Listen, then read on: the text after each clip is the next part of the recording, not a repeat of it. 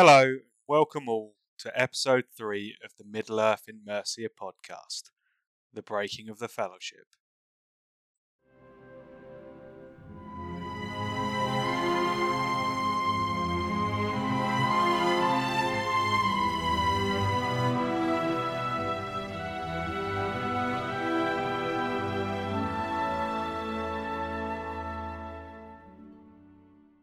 Hello everyone, I'm your host Sunny, and this is the Middle Earth in Mercia podcast. Now I know I am making a bit of a habit every podcast of going over this, but I just want to say thank you once again for listening. We've had a great reception to episode 2 once again, and I can actually see, based on the viewing figures, that we've got new people still coming in and actually going back and listening to episode 1, so that's fantastic. And if you are enjoying the podcast and you do want to support us, the number one way you can support us is to help us grow.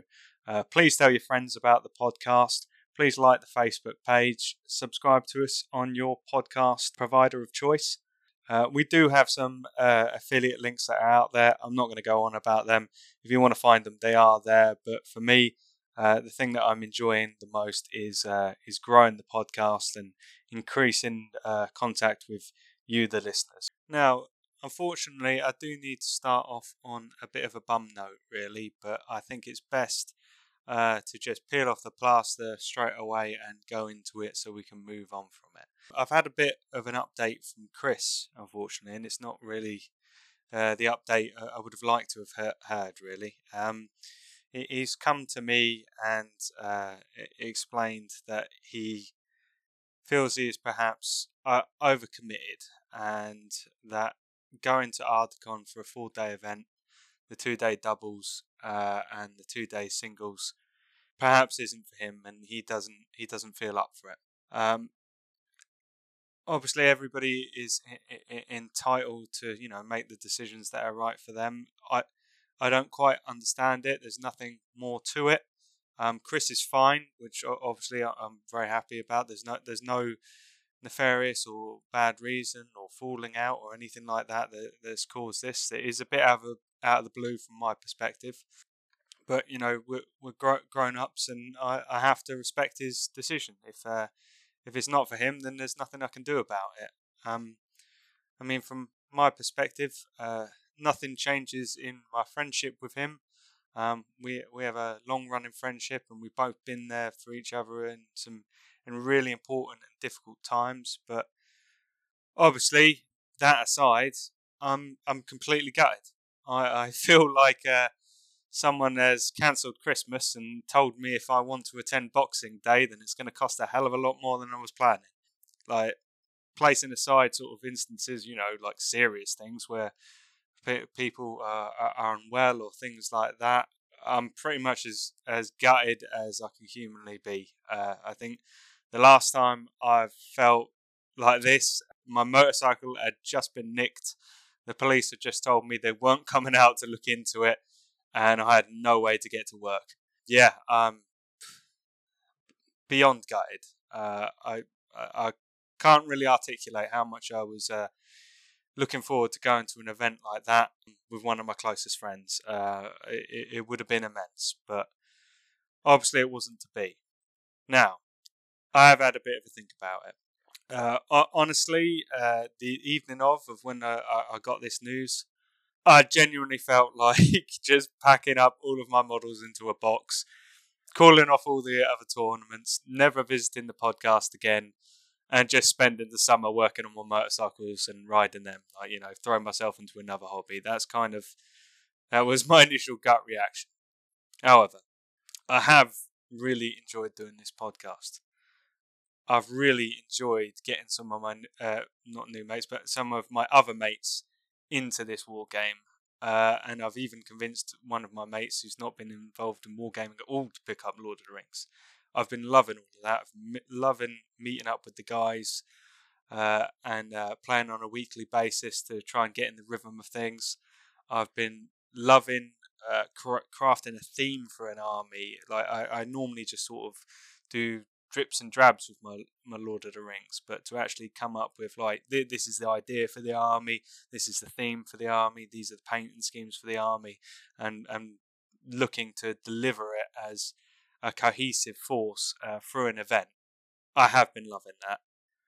And those around me, those are close to me, my lovely girlfriend, even she has picked up on how much enjoyment it's brought me, and how, not that I'm not energized normally, but that I have just got particularly energized about this.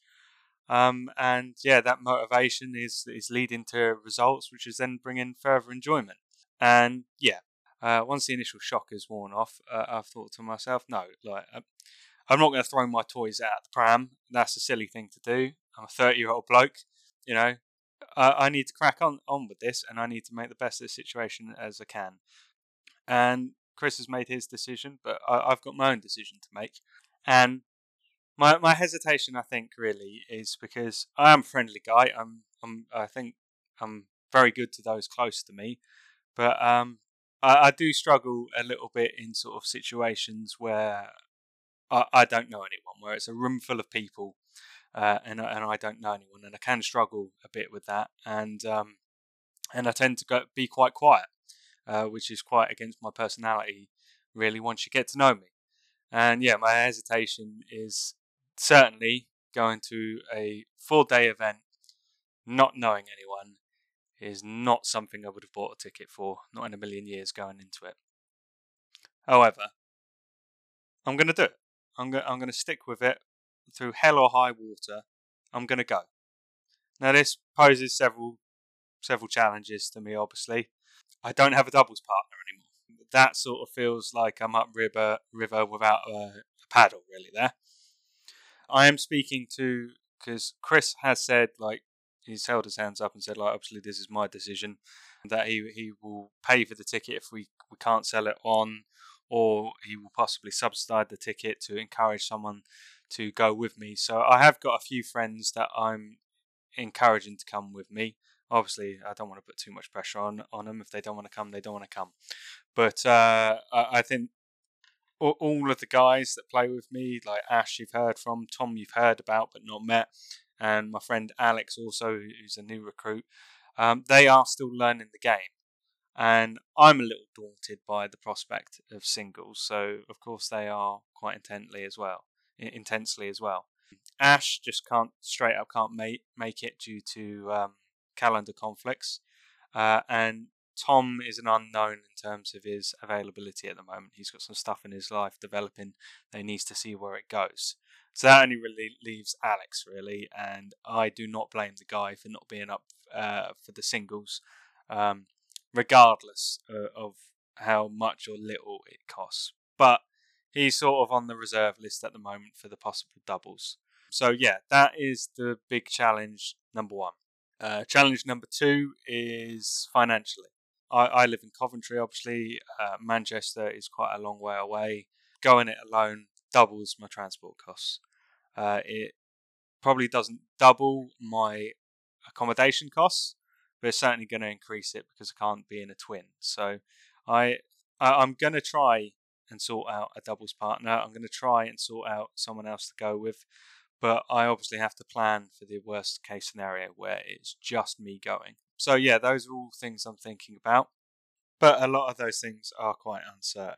So one thing I would say is, if you are a Middle-earth player who lives in Mercia, is within travelling distance of Coventry, to the point that we could meet up, play some games together, and you're desperate for a ticket to Ardacon, here I am. Drop me a line at middleearthinmercia@gmail.com. Maybe we can make something good out of this situation. A new friendship. Yeah, that would be awesome. Yeah, no offense to people that live a bit further afield than an hour, but I just think it would be good to be able to meet up, have a chat, play some practice games, and get to know each other, and go into the event being like decently familiar with each other, and how we play games and stuff. But yeah, please do if that description fits you. Now, off the back of all this news, there is probably one more topic that needs to be discussed of what does this mean for the podcast? And I think that I haven't discussed it directly with Chris, but I think the reality of it being as the overarching sort of story of the podcast, at least for this first season. As I've said before, we may or may not carry on. We've got to see what happens. But the pinnacle of this first season, possibly only season, is the trip to Ardacon. And the doubles at Warhammer World that me and Chris are still going to attend is definitely part of that story. So you will hear from him again. But I think the reality is he's probably not going to continue as a co-host. And he's going to move more to being a contributor, like Ash was last week, like I hope Tom will be in future. And if I can convince him, I'm hoping Alex will too. I've definitely envisioned this as being a bit of an ensemble with these sort of interviews and getting different perspectives and sort of batting ideas around. Because, yeah, that was my original concept of just sort of formalising the conversations we have as a group as we go through this journey. And several of the guys are also interested in going to tournaments. So although out of the Middle-earth in Mercia gang, I may well wind up being the only person going to Ardacon itself, they are going to be involved. Chris is going to be involved. But I'm giving you your warning now. If you were just tolerating my voice so that you could hear a bit more of Chris, you're going to hear a lot more from me and probably a reasonable amount less from him. So, yeah. I am sad about it. I'm disappointed about it all. But what can you do? Onwards and upwards, really. Now, my final bit in this segment. Yeah, unfortunately, we haven't had any emails this week, which I'm very disappointed. I was extremely excited about that first email, but maybe we just got lucky to receive one so soon. But yeah, if you are out there, if you are enjoying it, especially this week, I could do with a little bit of encouragement. Please do write to the podcast, middleearthinmercia@gmail.com, or you can hit me up on the Facebook. That's the name of the podcast. Is our page. It'd be great to hear from you, and it would definitely be great for me to, just have a little push to keep on doing this. I have, however, had a perspective list submitted from Thomas, who's part of the Ardacon, singles team lineup. So, yeah, I thought I could read through that in a bit, and that'd be interesting to review with you all, give my thoughts on it, and comment on how it contrasts to my current work in progress.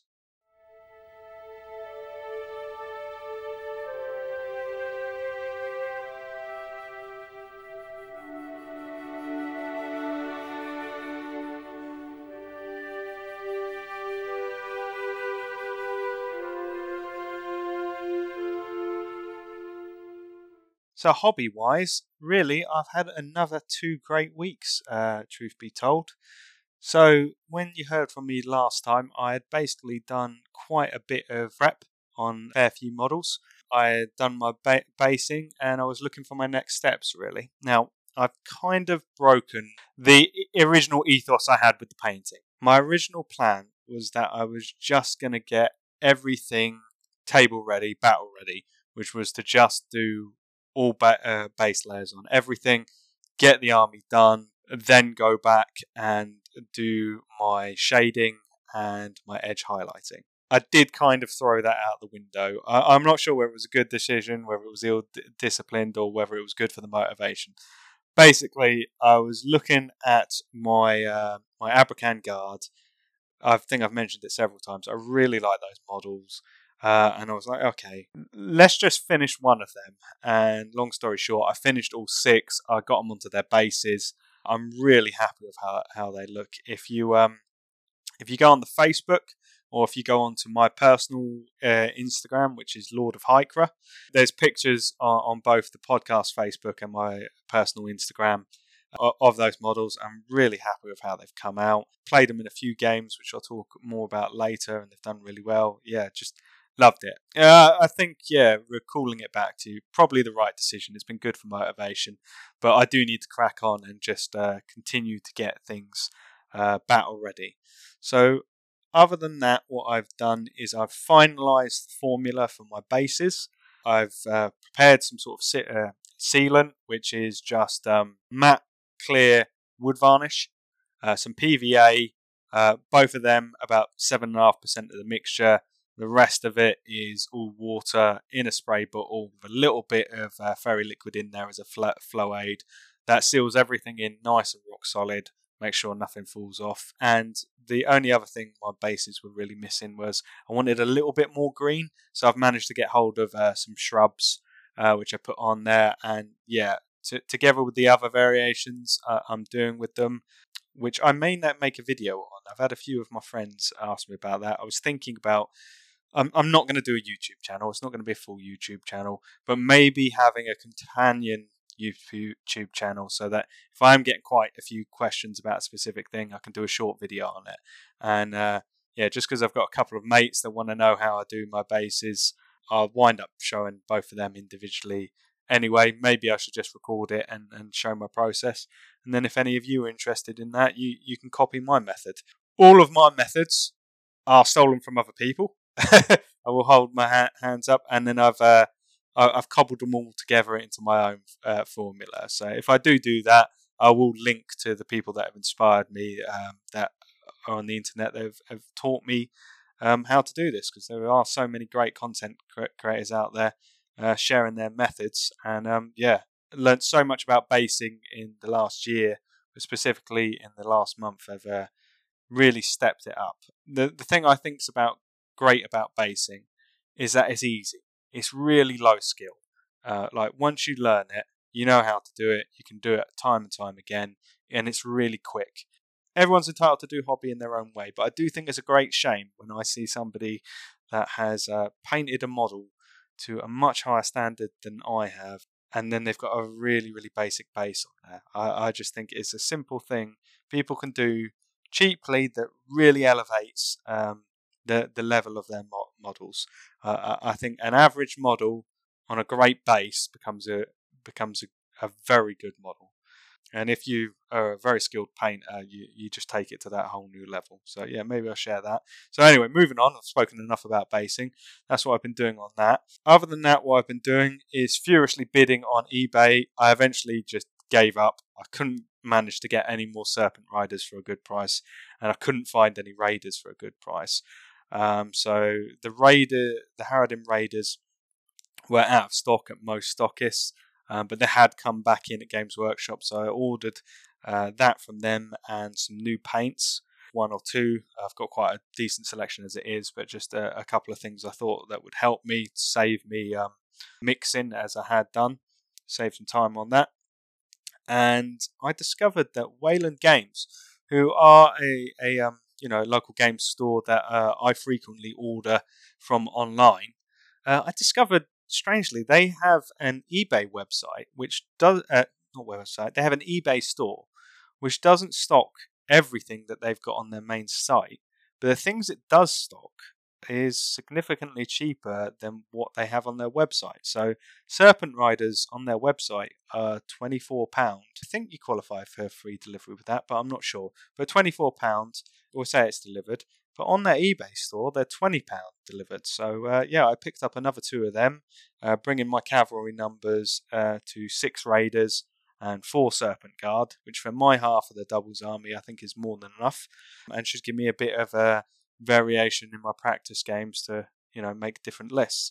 So with that, I've already got Suladan, I've already got all my Harridan Warriors, I've got my Abrakan Guard, I've got my Watchers of Karna, and I've got my Serpent Rider dismount. So that really finishes off everything I've got to buy. It is just a matter of basing them all and painting them all, gluing them all together, really.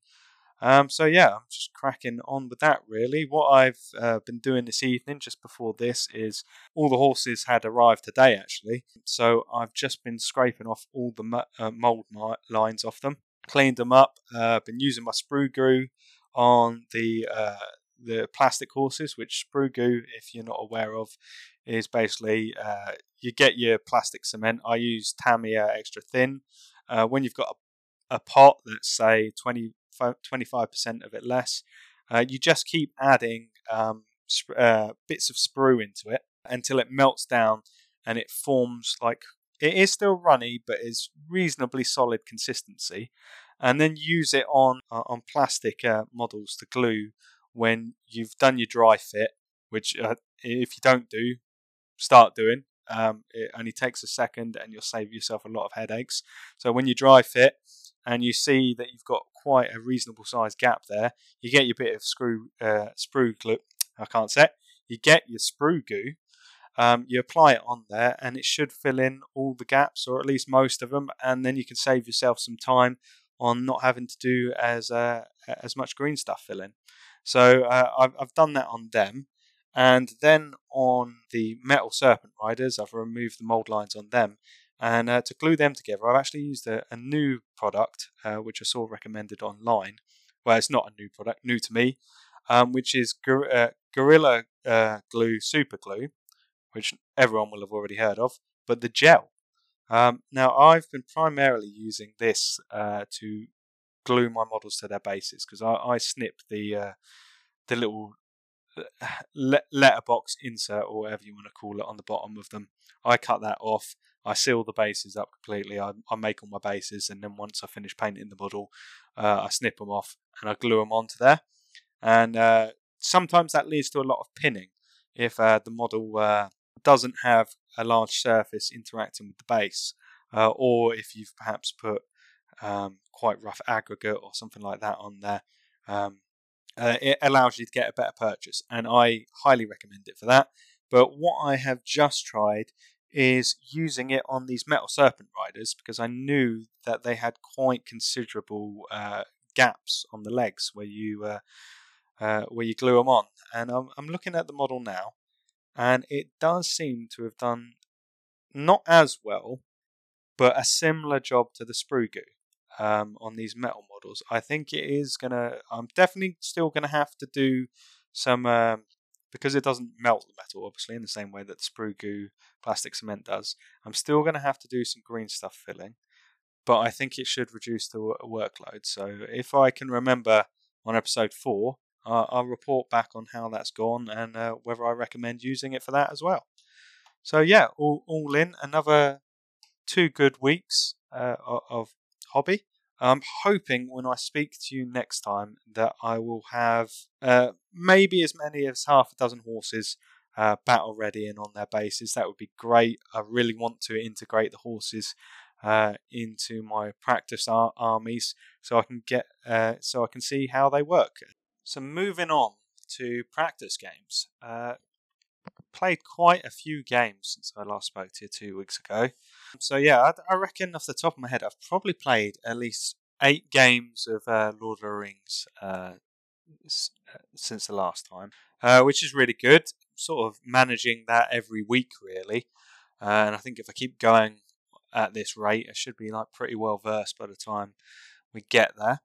So yeah, the games I've been playing. So we've Ash actually hasn't attended since the last time I spoke to you, but I have had quite a few games. Oh no, sorry, tell a lie. Ash did attend the first time. I was just teaching Alex, which is why I didn't play him. But yeah, so I've played quite a few games against Alex, who is my long-time friend that I used to work with as an engineer. He's completely new to wargaming altogether, but I did used to play Magic the Gathering with him, and also the Game of Thrones board game. And I know he's a big fan of Lord of the Rings, so I thought this might be a good entry for him. And yeah, he's absolutely loved it. He's ordered his first army. He was so interested in it, which is going to be the Halls of Thranduil. So he's got some Royal Guard, he's got some horsemen coming, and he's got Thranduil himself. So it's going to be a really melee, choppy army. But yeah, I've been teaching him. I'm really happy with how he's progressing. I've played at least 4 or 5 of those games that I said entirely against him. And yeah, he's making really great progress. We actually played, it was last night. And yeah, I think he's just about got all the fundamentals of the game, movement, shooting, the basic heroic actions, and I've started sort of showing how you can use those in different ways. Banners, all that kind of jazz. I think next time we play, I'm going to choose some sort of real cavalry focused armies, so then he can learn that. And then moving on from that, we'll probably introduce some monsters, really focus on them. And then we'll probably move into spellcasting, and that should be bare bones the core mechanics of the game. And then really he can just focus on learning the strategy and the close level tactics of sort of the combat dance. So yeah, I can't really comment on Ash's progress because I haven't played him specifically, but Tom is coming on leaps and bounds really.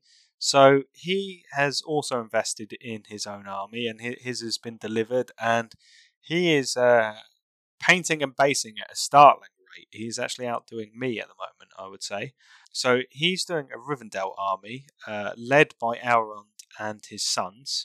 And I think he's also got Lindor. But Elrond and his sons are sort of what he's focusing on at the moment. He's also got a command pack with a banner, a captain, and then a shed load of high elves, and 2 packs of Rivendell Knights, which are going to be quite scary. I played 6 of them the other day. And yeah, he's. I think it really helps get you in and help you learn the detail of the game when you're able to focus in on that one army. It's fine as an introduction when they were sort of using my loner armies just to get them into it. But I think once you've got your own army, you can really focus on learning those rules so that you don't have to think about them. You can then focus on the game itself, and that's sort of where Tom's at now. I do think that he's got the strongest wargaming background out of any of the guys that are learning the game. That is definitely helping him excel quicker. But yeah, we had no one else could make it, so we decided to do a 900-point game, quite large, I know, but we did actually get it done in about 3 hours, so a respectable amount of time, really, with a few breaks in between. And yeah, we were playing Storm the Camp, where you've got to defend your own camp and storm the other one. And I played a 900-point force of Mordor, which had a very large contingent of wargs, about 5 Morgul knights, a troll chieftain, a low level ring wraith, a Numenorian captain on the horse with lance, and a smattering of orcs. Allied in was also Suladan, some Haradim, Abakan Guard, a couple of Watchers of Karna, and then as many bowmen as I could fit in, which was 9, to provide the bow force. And it was just a really good game, really. I do think that elves are always solid, and I wasn't really playing an optimized list. I kind of just went. It was 900 points, so I was pushing the boat out a bit. I just sort of chose what I had roughly painted. So I'm not making excuses there. I don't think it was a weak list, but it's perhaps, if I was going to a tournament that was 900 points, it's certainly not what I would have brought. And I think the thing with elves is that there's not really a bad list you can make out of them because of that high fight skill. It just means you've got a solid list. And I think what Tom was playing, Elrond, the 2 sons on horses, 6 Rivendell Knights, a shed load of bowmen, and a shed load of bowmen with spears, and a bucket load of just high elves with 2 hand and a half elf swords. I think that's a really good basic solid list. Again, not necessarily what you would take to a tournament, but a good decent list. And Tom is really getting to the level where he's playing well now.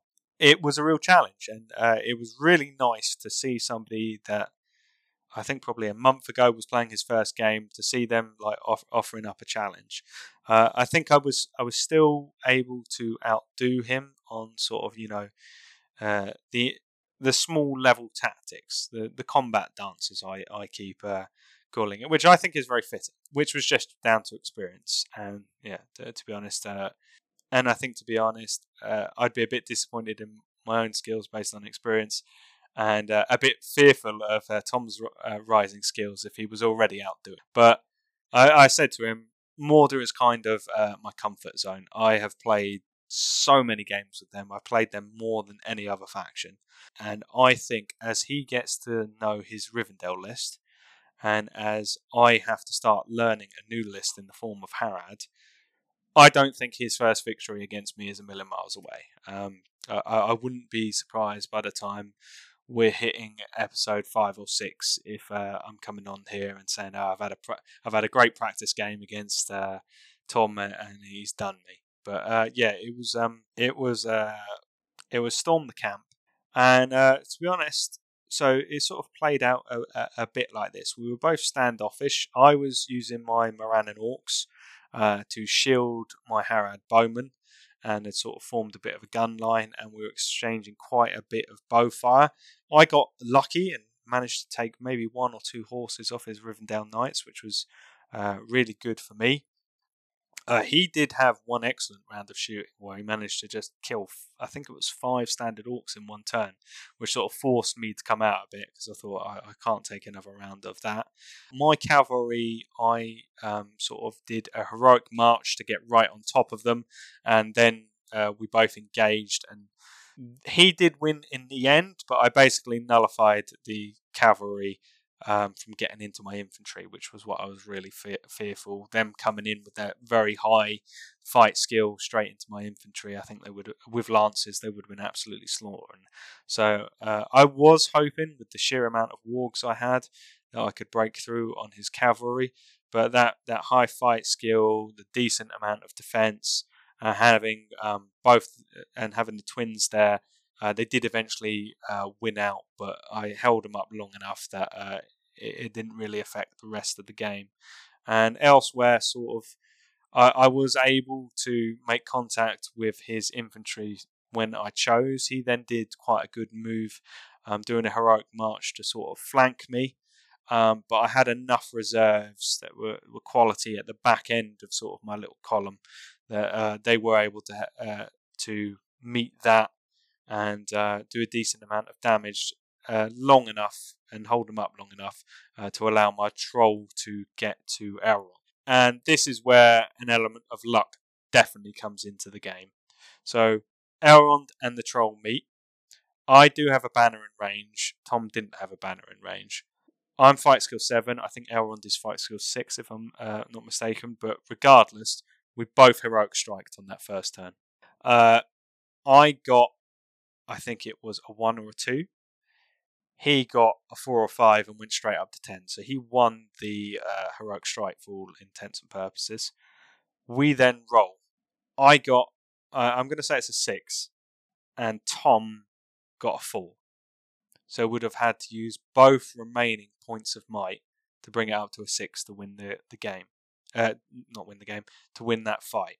Obviously, if Tom then did that, he would need to kill the troll in one turn, which at the time he only had Elrond and a spearman in on him, so not great odds, and he would have been left mightless. So Tom did what I think was the right choice in a bad situation, and he chose not to spend those 2 points of might. I then rendered Elrond, and he had to spend 2, even with his rerollable fate, he had to spend, so first he spent a point of fate, failed it, re-rolled it, failed it, takes a wound. Well, no, doesn't take a wound straight at that point. Then he did another point of fate. He rolled it, failed it, rolled it again, failed it. So then had to spend his 3rd point of fate, and on that one he did succeed.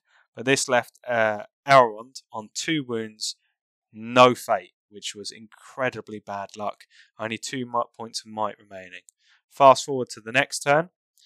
He did win priority. I called a heroic move with Suladan, who was nearby. I won the roll. Get back into Elrond. We both heroic strike again this turn. The same thing happens. I got a 1 or a 2, taking me up to an 8 or a 9. He goes straight up to fight skill 10. We roll again, and this time it's too big a difference. He rolled sort of 1s and 2s across the board. I was up on a 6. There was nothing he could do. I won the combat. I rendered him again, and that was the end of Elrond. Just incredibly bad luck. I did try and reassure Tom, because obviously he's a new player.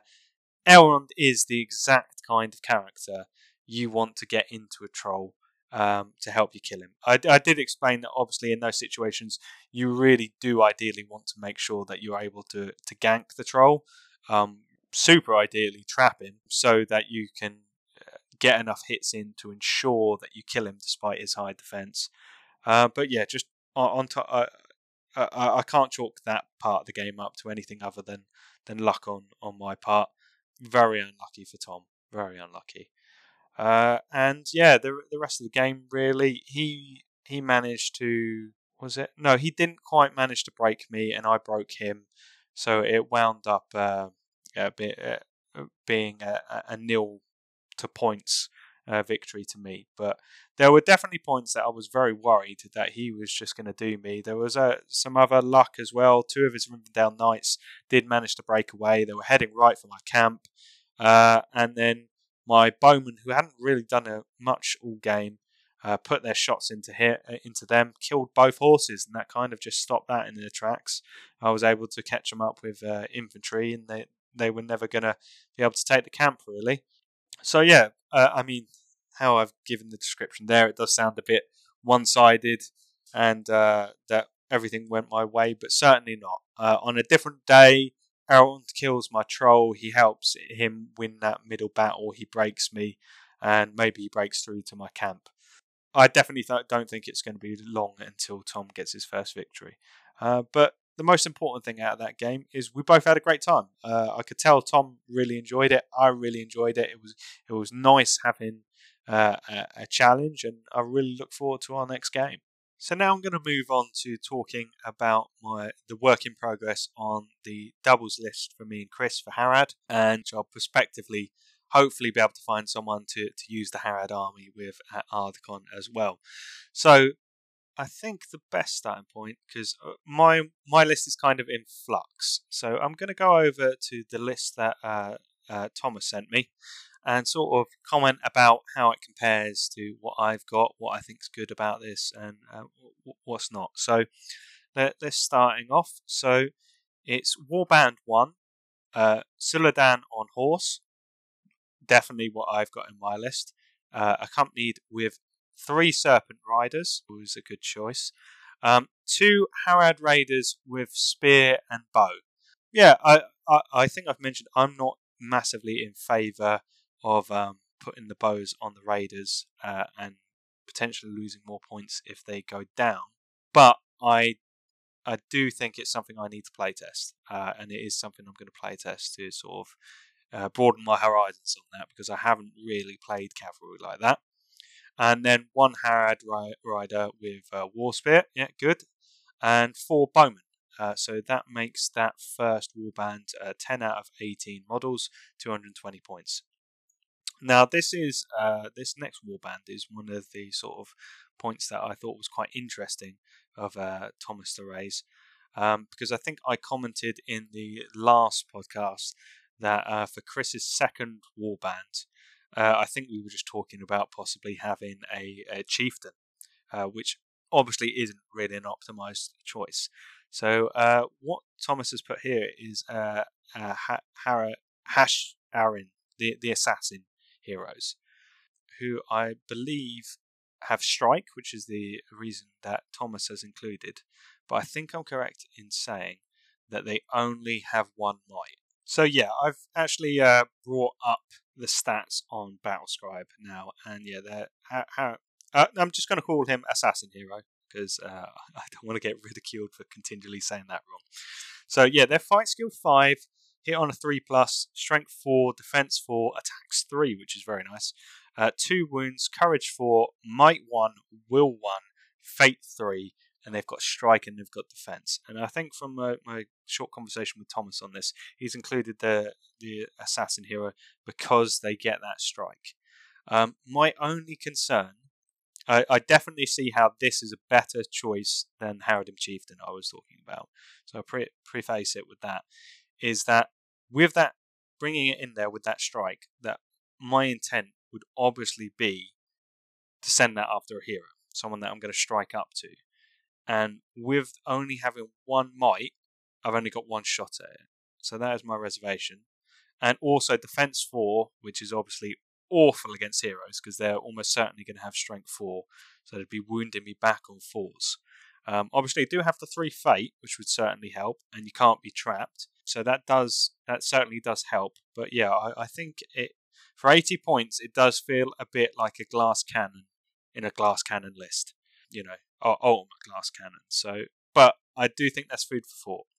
The other thing that Thomas also did mention, which I am more leaning towards, I quite like the idea of, is for 75 points and get Raza. I'm a little hesitant to buy him for Forge World, but say I do that, you've got your special rule that you can select someone else in the army as your target, and when you fight them, you go up to fight skill 6. That is very useful for free. Strength 4, defense 5, which gives you that extra protection against strength 4 heroes, so you're not being wounded on 4s, you're being wounded on 5s. Defense 5, also with 3 attacks, with 2 wounds, 5 courage, 3 might, which is what I really like, 1 will, 1 fight. He's got strike, challenge, which obviously I'm never going to use, and a hero fortitude. And Bane of Kings, which I believe allows you to reroll all wound rolls.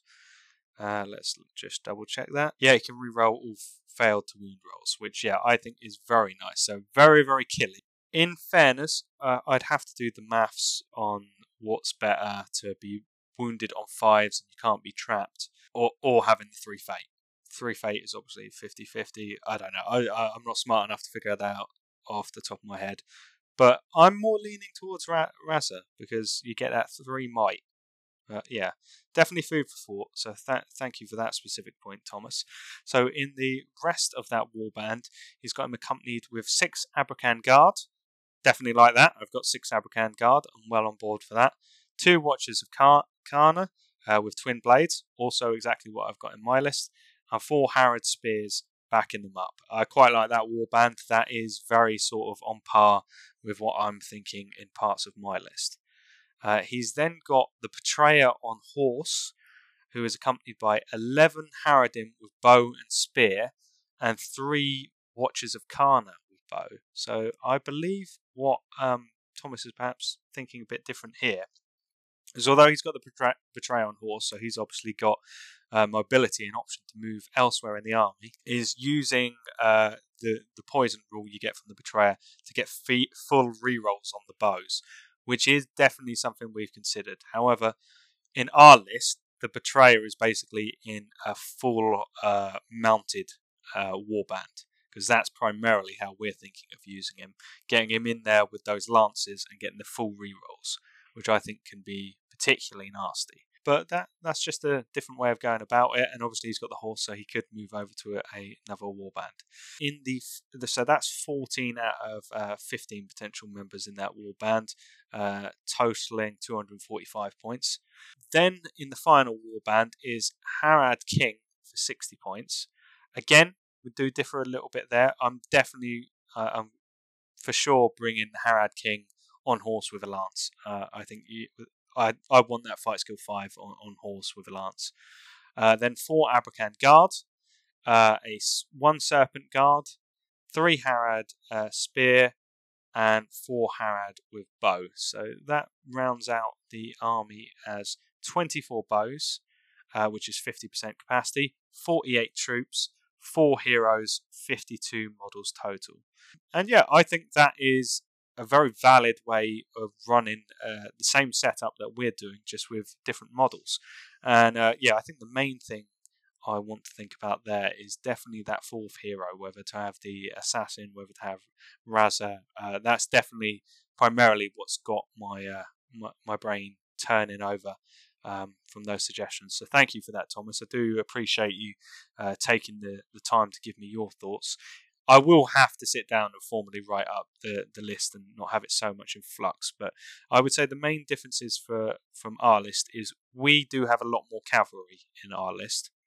And basically all the infantry is just some spears with bows, and then the specialists in the form of Abrakan Guard and Watchers of Karna, with the idea being that the archers basically sit out in front, absolutely peppering while providing protection for the specialists. When we close ranks and things get a lot closer, the spearman / bowman then step back to support with the extra attack, and the Abrakan guard and the Watchers of Karna start to do their business. I expect you've probably just included one Serpent Guard on foot, just because she had an extra point or two there. But yeah, unless we've got surplus like that, we're also not going to run any Serpent Guard on foot, and they're just going to be our dismounts.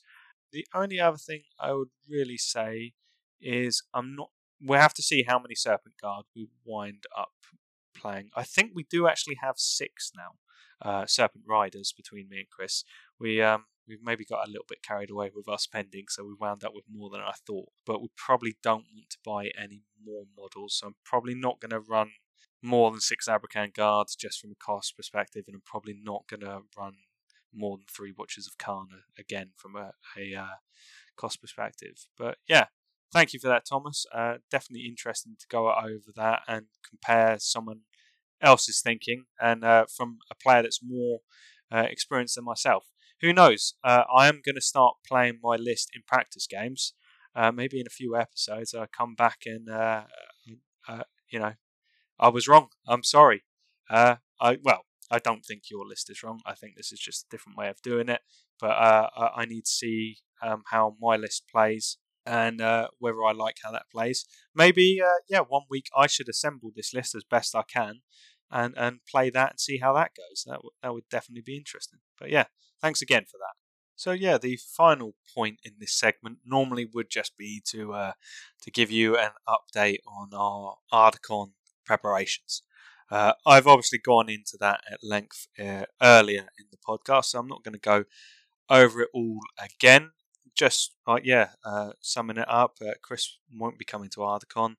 I'm holding off on selling his ticket off at the moment, but I am open to offers, so please contact us at middleearthinmercia@gmail.com or on Instant Messenger on Facebook if you meet the criteria I laid out earlier. I think I will probably be forced into a decision point when the accommodation is announced. If I haven't managed to find a doubles partner then, by that point I think we'll have a chat with the guys, see if any of them want to step up. If they're not able to, then I think I will just have to, at that point, swallow the pill that I won't be able to find a doubles partner, and I'll just have to accept that, I will waste half of my ticket, and I'm only going to be able to do the singles and the Friday night fun tournament. Hopefully it doesn't come to that. It'd be really great if I can find a new doubles partner, or if maybe by the time the accommodation is announced, if one of the guys here is feeling confident enough that they would like to come. So yeah, we'll revisit that in 2 weeks' time. Hopefully I've got some good news, and the future will be bright by then. But yeah, that's it on that.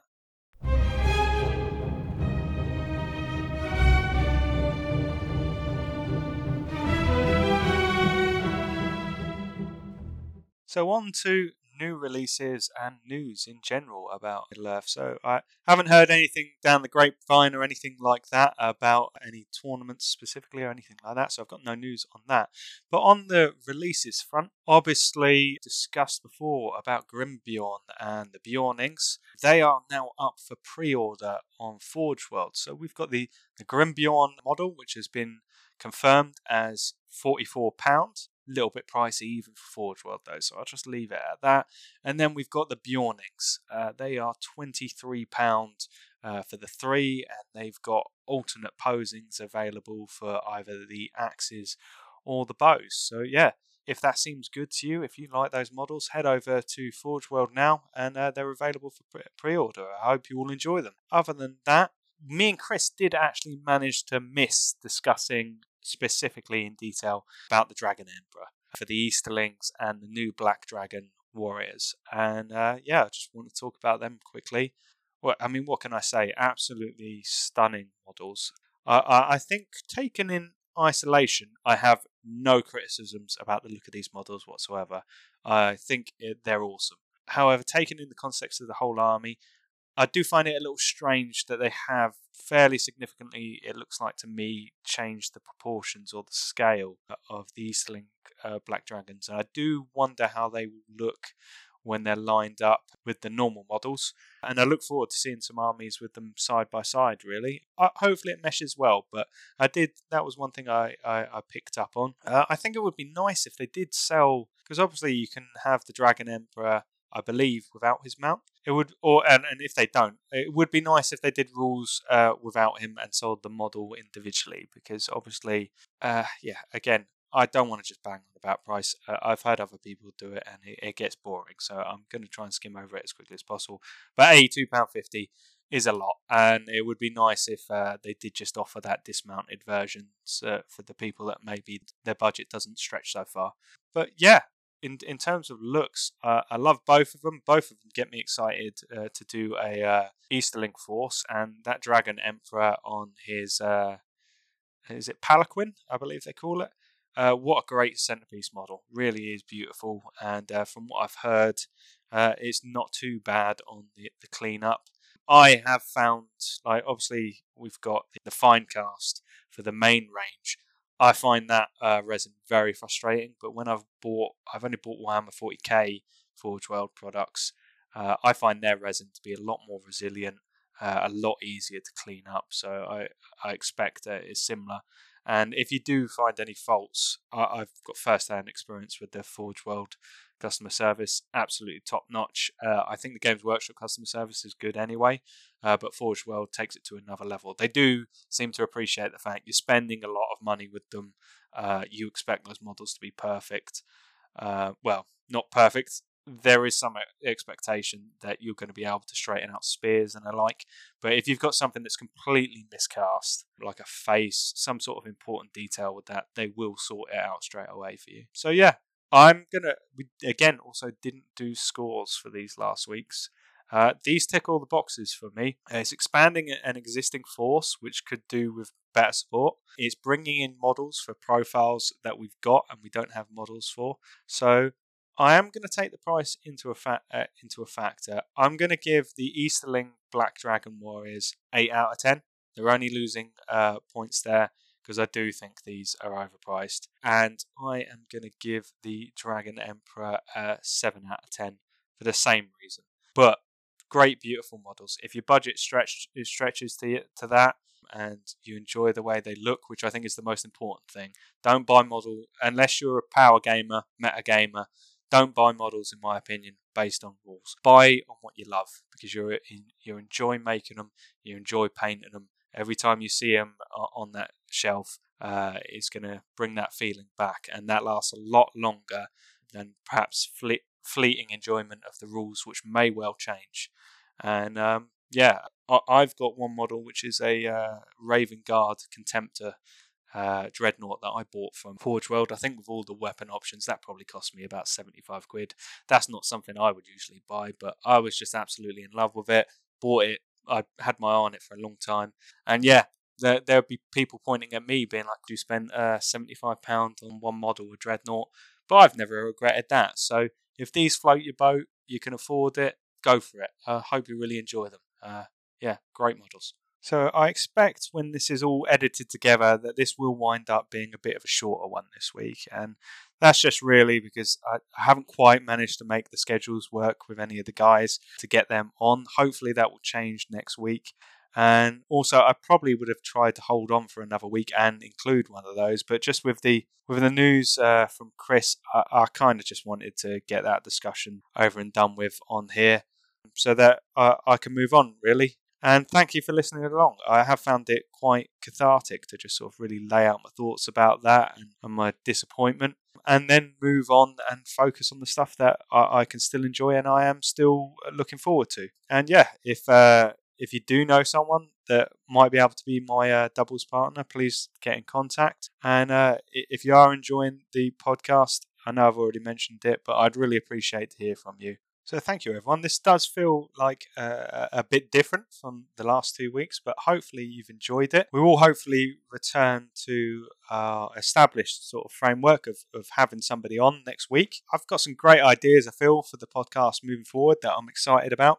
I really want to do a battle report. And I know you may be saying, hang on, battle report on an audio format, but I have got an idea of how I can make it work. It's not going to be sort of, a proper 40-minute as you might watch on YouTube, but I think as a 10 to 15-minute segment on the podcast, I think I've got an idea of how I can make it work. So I'm looking forward to doing that. But yeah, guys, hopefully I haven't dragged you down too much. My disappointment. Hopefully I have been able to push that to one side for the majority of the podcast. But thank you for listening along once again. I am really enjoying doing the podcast. I am really enjoying gearing up for these tournaments. And the fact that so many of you are listening along with me on this journey, it's really taking it to another level. So thanks. I hope you have a great 2 weeks in your personal lives. I hope you have a great 2 weeks in the hobby. I look forward to speaking to you again in 2 weeks' time. Have a great one, guys. Cheers.